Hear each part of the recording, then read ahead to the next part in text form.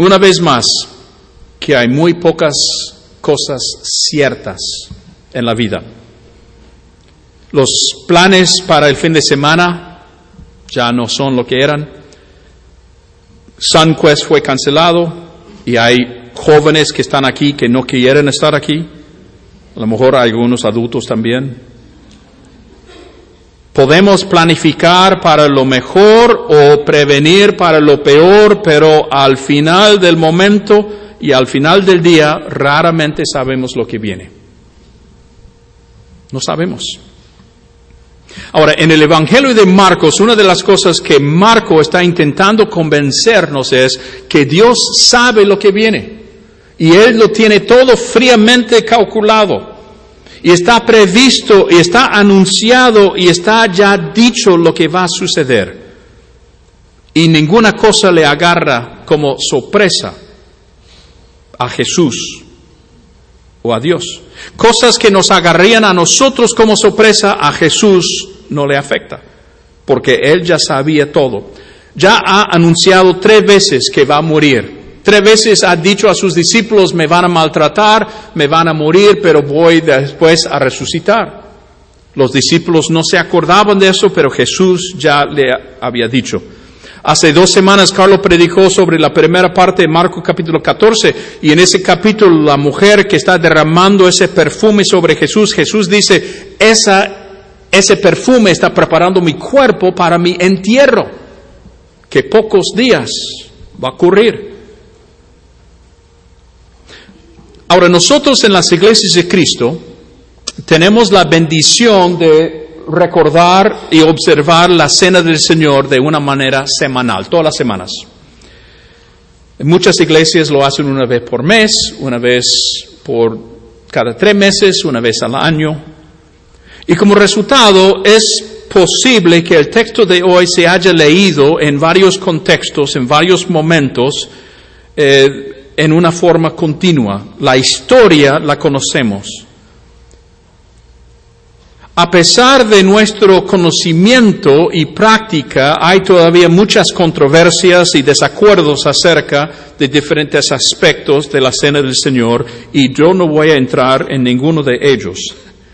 Quiero enfocarme en el hilo que Marcos está dejándonos. El texto de hoy, comenzando, si quieren ir buscando sus Biblias o sus teléfonos, Marcos capítulo 14, versículo 12 en adelante. El texto tiene 3 partes. Primero tenemos la preparación para la cena de Pascua. Tenemos el anuncio de que alguien lo va a traicionar a Jesús, y después tenemos donde Jesús toma 2 elementos de la comida que estaba en la mesa, el pan y el vino, y lo lo reinterpreta en una manera completamente diferente, y en cierto sentido convierte lo que es la última cena en la cena del Señor. Entonces vamos a leer aquí Marcos capítulo 14, comenzando versículo 12. El primer día del festival de los panes sin levadura, cuando se sacrifica el cordero de la Pascua, los discípulos de Jesús le preguntaron, ¿dónde quieres que vayamos a prepararte la cena de Pascua? Así que Jesús envió a 2 de ellos a Jerusalén con las siguientes instrucciones. Al entrar en la ciudad, se encontrarán con un hombre que lleva un cántaro de agua. Síguenlo. Ahora, para nosotros suena como que cualquier escena, digamos, bíblica que podría ver en la televisión. Lo que sucede es que ellos sabían que los hombres no llevaban cántaros de agua. Eso era trabajo de mujeres. Entonces, ver un hombre con ese cántaro de agua hubiese sido llamativo, y entonces es como pueden identificar un poco mejor a quién seguir. Una vez que se encuentran, síguenlo. En la casa donde entre, dígale al dueño. El maestro pregunta, ¿dónde está el cuarto de huéspedes para que pueda comer la cena de Pascua con mis discípulos? Él los llevará a un cuarto grande en el piso de arriba, el aposento alto, que ya está listo. El cuarto está listo porque ya hemos quitado todo la levadura, todas las cosas que no corresponden para la cena de Pascua. Allí deben preparar nuestra cena. Entonces los 2 discípulos entraron en la ciudad y encontraron todo como Jesús le había dicho, y allí prepararon la cena de Pascua. Por la noche, Jesús llegó con los 12. Mientras estaban en la mesa comiendo, Jesús dijo: les digo la verdad, uno de ustedes que está aquí comiendo conmigo me traicionará. Ellos, muy afligidos, le preguntaron uno por uno: ¿seré yo? Él contestó: uno de ustedes, 12, que come de este plato conmigo. Pues el Hijo del Hombre tiene que morir, tal como lo declararon las Escrituras hace mucho tiempo. Pero ¿qué aflicción le espera a aquel que lo traiciona? Para ese hombre sería mucho mejor no haber nacido. Mientras comían, Jesús tomó un poco de pan y lo bendijo. Luego lo partió en trozos, lo dio a sus discípulos y dijo: tómenlo, porque esto es mi cuerpo. Y tomó en sus manos una copa de vino y dio gracias a Dios por ella. Se la dio a ellos y todos bebieron de la copa, y les dijo: esto es mi sangre, la cual confirma el pacto entre Dios y su pueblo. Es derramada como sacrificio para muchos. Les digo la verdad, no volveré a beber vino hasta el día en que lo beba nuevo en el reino de Dios. Luego cantaron un himno y salieron al monte de los olivos. Palabra de Dios. Les digo la verdad, uno de ustedes me va a traicionar. ¿Se puede imaginar estar presente en esa mesa en ese momento y escuchar a Jesús decir eso? Sería como cuando estás reunido con la familia, algún cumpleaños, algún aniversario, están celebrando todos, comiendo, y hay mucha risa y mucha plática, y después el papá se para y dice: tengo un anuncio. Les quiero decir que recibí un aviso de muerte, amenaza de muerte, esta semana. Y en pocos días me van a asesinar. Y para colmo, uno de ustedes aquí en este cuarto me mandó esa nota. ¿Qué van a pensar? Yo sé que no fui yo, entonces debería ser tú. Y todo, no, yo no fui. No, tiene que ser. A ver, ¿quién es la persona? ¿Se puede imaginar lo duro que era para ellos? Cada uno pensando: seguramente yo no soy capaz de traicionar a mi Señor. Yo jamás lo haría, en ningún momento lo haría. Pero en el primer versículo donde vamos a comenzar la semana que viene, 27 dice: todos ustedes me van a abandonar, dijo Jesús. Todos. Aún los más mejorcitos, todos. Pero sigue insistiendo: yo no soy, yo no fui. Lo escuchamos continuamente en el día de hoy. En un conflicto matrimonial, las dos parejas, las dos personas están presentes y dicen: no, culpa de él, culpa de ella. Si esa persona haría lo correcto, entonces yo podría hacer también lo correcto. Yo no fui, fue él, fue ella. El hijo le dice al padre: no, yo no comencé esta pelea, fue Juanito o fue Juanita, son ellos los culpables, yo no soy, yo soy inocente.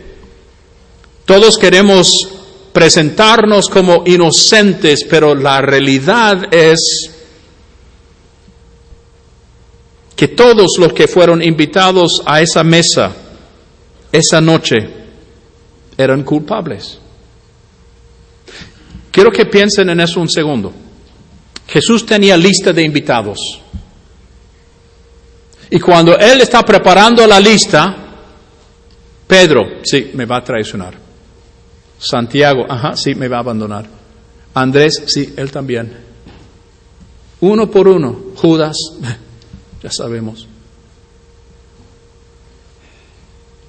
No sé si es posible que pueda entrar en nuestra cabeza. Cuando Jesús hizo la lista, cada persona que puso en su lista, Él ya sabía que lo iba a traicionar. No hay ninguna persona buena, ninguna persona santita, ninguna persona perfecta. Y lo que eso nos quiere decir es que cuando nosotros nos acercamos a la mesa del Señor, estamos acercándonos a una mesa designada para pecadores, no para las personas linditas y perfectas. Las únicas personas invitadas a esta mesa fueron las personas que van a abandonar a Jesús. Ahora, yo no sé cómo les suena eso.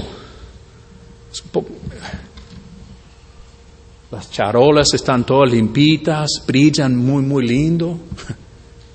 Cuando se reparte el pan y la copa, lo hacen de una manera muy ordenada, porque eso es lo que Dios quiere.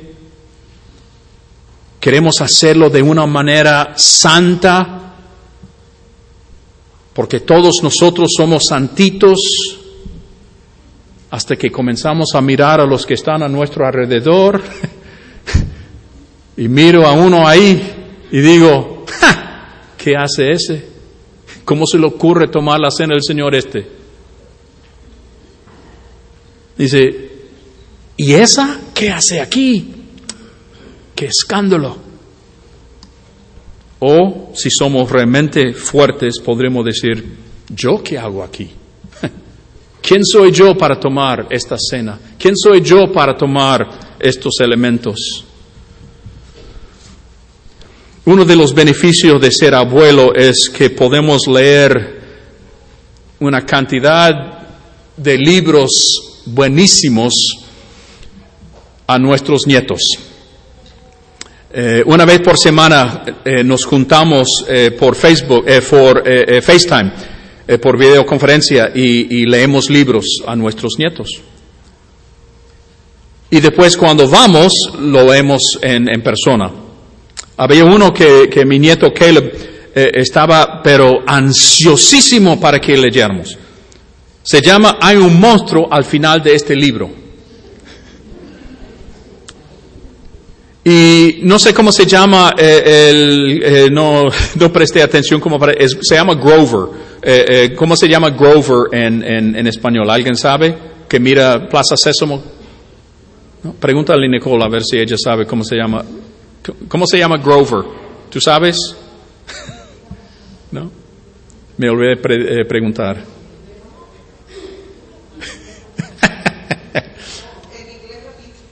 Es el alimanito ese, azul. Entonces, él aparece en cada página y dice, no sigas más adelante en el libro porque hay un monstruo ahí esperando al final del libro. Y cada vez que das la vuelta y dice, no, tienes que parar, hay un monstruo al final del libro. ¿Cómo es? Qué nombre más raro para Yo sigo con Grover. ¿Cómo le voy a explicar a Caleb? Se llama Archivato. ¿Qué? Sí, está loco. Entonces, Caleb, cuando estamos leyendo el libro y yo me estoy poniendo bien alterado porque no quiero ver el monstruo, dice, no, él me llama Pops. Dice, no te preocupes, es solamente Grover. Y cuando llegamos a la última página, el monstruo es Grover. Dice, no tengas miedo, soy yo. Yo creo que el libro, en cierto sentido, capta algo acerca del cristianismo. La tendencia nuestra es pensar que los monstruos son esa gente afuera, esos malos allá, los pecadores. Y lo que la Biblia nos muestra una y otra vez a través de las Escrituras es que los monstruos somos nosotros. Nosotros somos los que abandonamos a Jesús. Nosotros somos los que no le somos fiel. Nosotros somos los que le traicionamos una y otra vez. Entonces, la realidad es que las personas que traicionaron a Jesús la semana pasada son invitados por Jesús a compartir la cena. Y las personas que lo van a traicionar en esta semana que viene también están invitados a la mesa. Porque esta mesa tan sencilla y tan hermosa contesta una pregunta básica. ¿Cómo es Dios? Y la respuesta es que Dios es amor. Y Dios es amor tan grande que está dispuesto e invita a personas que lo va a traicionar a su mesa. Entonces lo que me significa y lo que me quiere decir es que la cena del Señor no es un rito para los puritos y los bonitos. La cena del Señor es para pecadores que están buscando transformar sus vidas. Un autor en inglés, Tim Keller, ha dicho que nosotros somos más pecaminosos que tú te puedas imaginar. Pero somos más amados que puedes esperar. Porque el amor de Dios es más grande que todos nuestros pecados. Y no estamos en la mesa porque somos buenos, estamos en la mesa porque Él es bueno. Tony Campolo es un predicador y profesor de universidad del estado en Pennsylvania. Y él dice que una vez cuando era niño en su iglesia estaban repartiendo la comunión, la cena del Señor. Y él vio una mujer joven enfrente de él y ella estaba llorando, se temblaba por sus lamentos, que se estaba llorando tanto. Y el ministro acaba de leer este texto que dice: cualquier que come de una manera indigna será culpable de la sangre y del cuerpo de Jesús. Y cuando se le acercaba con el pan, ella dice no. Y seguía llorando aún más. Y entonces Tony dice que su papá se le acercó y le tocó en el hombro a la mujer y dice: hija, tómelo, es para ti. ¿Me escuchas? Y ella se levantó su cabeza y dijo sí, y tomó el pan y lo comió. Y Tony dice: yo sabía en ese momento alguna carga tremenda fue levantada de su corazón. Y desde ese momento siempre busco las iglesias que ofrecen comunión a personas que están en dolor. La cena del Señor es una mesa de pecadores, donde yo y tú estás invitado. Entonces, ¿qué significa siguiendo en esta semana? Todos nosotros ya hemos tomado.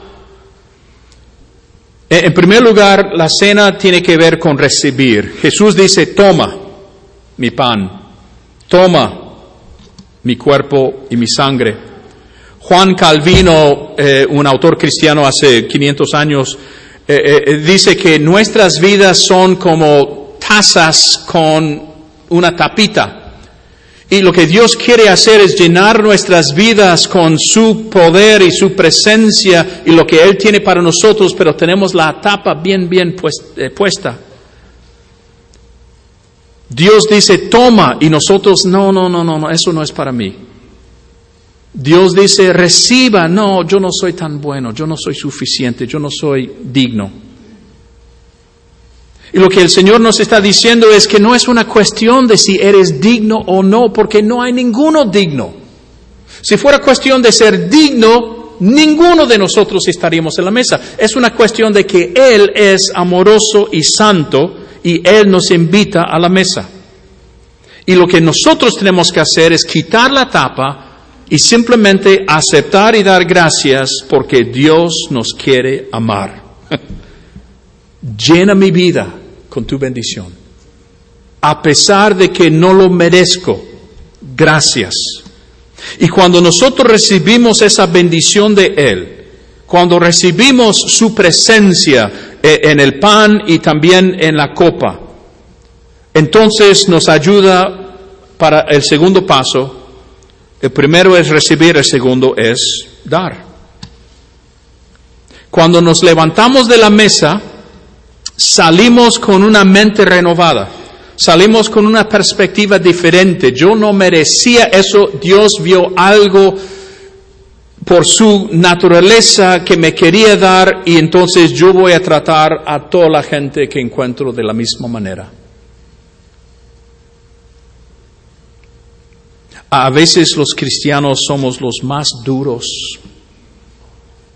muy exigentes. Y no es que estamos sobrepasando por pecados, pero ¿qué hizo Jesús? ¿Él votó uno por uno los que no podían estar en la mesa? No. Es para ti, dijo, y quiero compartirlo contigo. Entonces nuestra tarea es también compartir la presencia y la bondad de Dios con otras personas.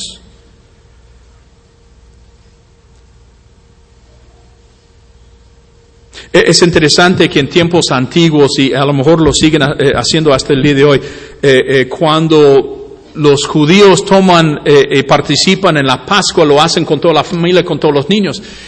Y en algún momento un niño tiene que preguntar, ¿y por qué están haciendo eso? Y la respuesta es porque algún día nosotros fuimos esclavos en Egipto y Dios nos rescató. Y Dios pasó por encima de nuestra maldad y nos dio gracia. Uno de los beneficios cuando los niños están con nosotros es para poder darle la oportunidad que ellos también puedan hacer esa pregunta. Fíjese, si no están aquí con nosotros los domingos en la hora del culto, ¿cuándo van a ver esa celebración de la Cena del Señor? Pues nunca. Y la pregunta debe salir de su mente, ¿por qué hacen eso? ¿Qué están haciendo ahí con eso? Entonces le puede decir, yo era así, pero Dios me invitó a compartir la mesa con Él. Entonces hoy hemos recibido la bendición del cuerpo y de la sangre de Jesucristo. Ahora nos toca salir de aquí y ser el cuerpo y sangre de Cristo para otras personas. Imitar a Dios y a Jesús y vivir de tal manera que Él mostró, para que nosotros podamos realmente ser su pueblo. Hemos sido invitados a la mesa. ¿Quién más puedes invitar? ¿Y quién más puedes compartir en este mundo? Vamos a cantar, les invito a ponerse de pie si tiene alguna petición de oración, si ha llegado al momento de querer convertirse, de comenzar su vida con Jesús, queremos ofrecerle esa oportunidad. Vamos a cantar.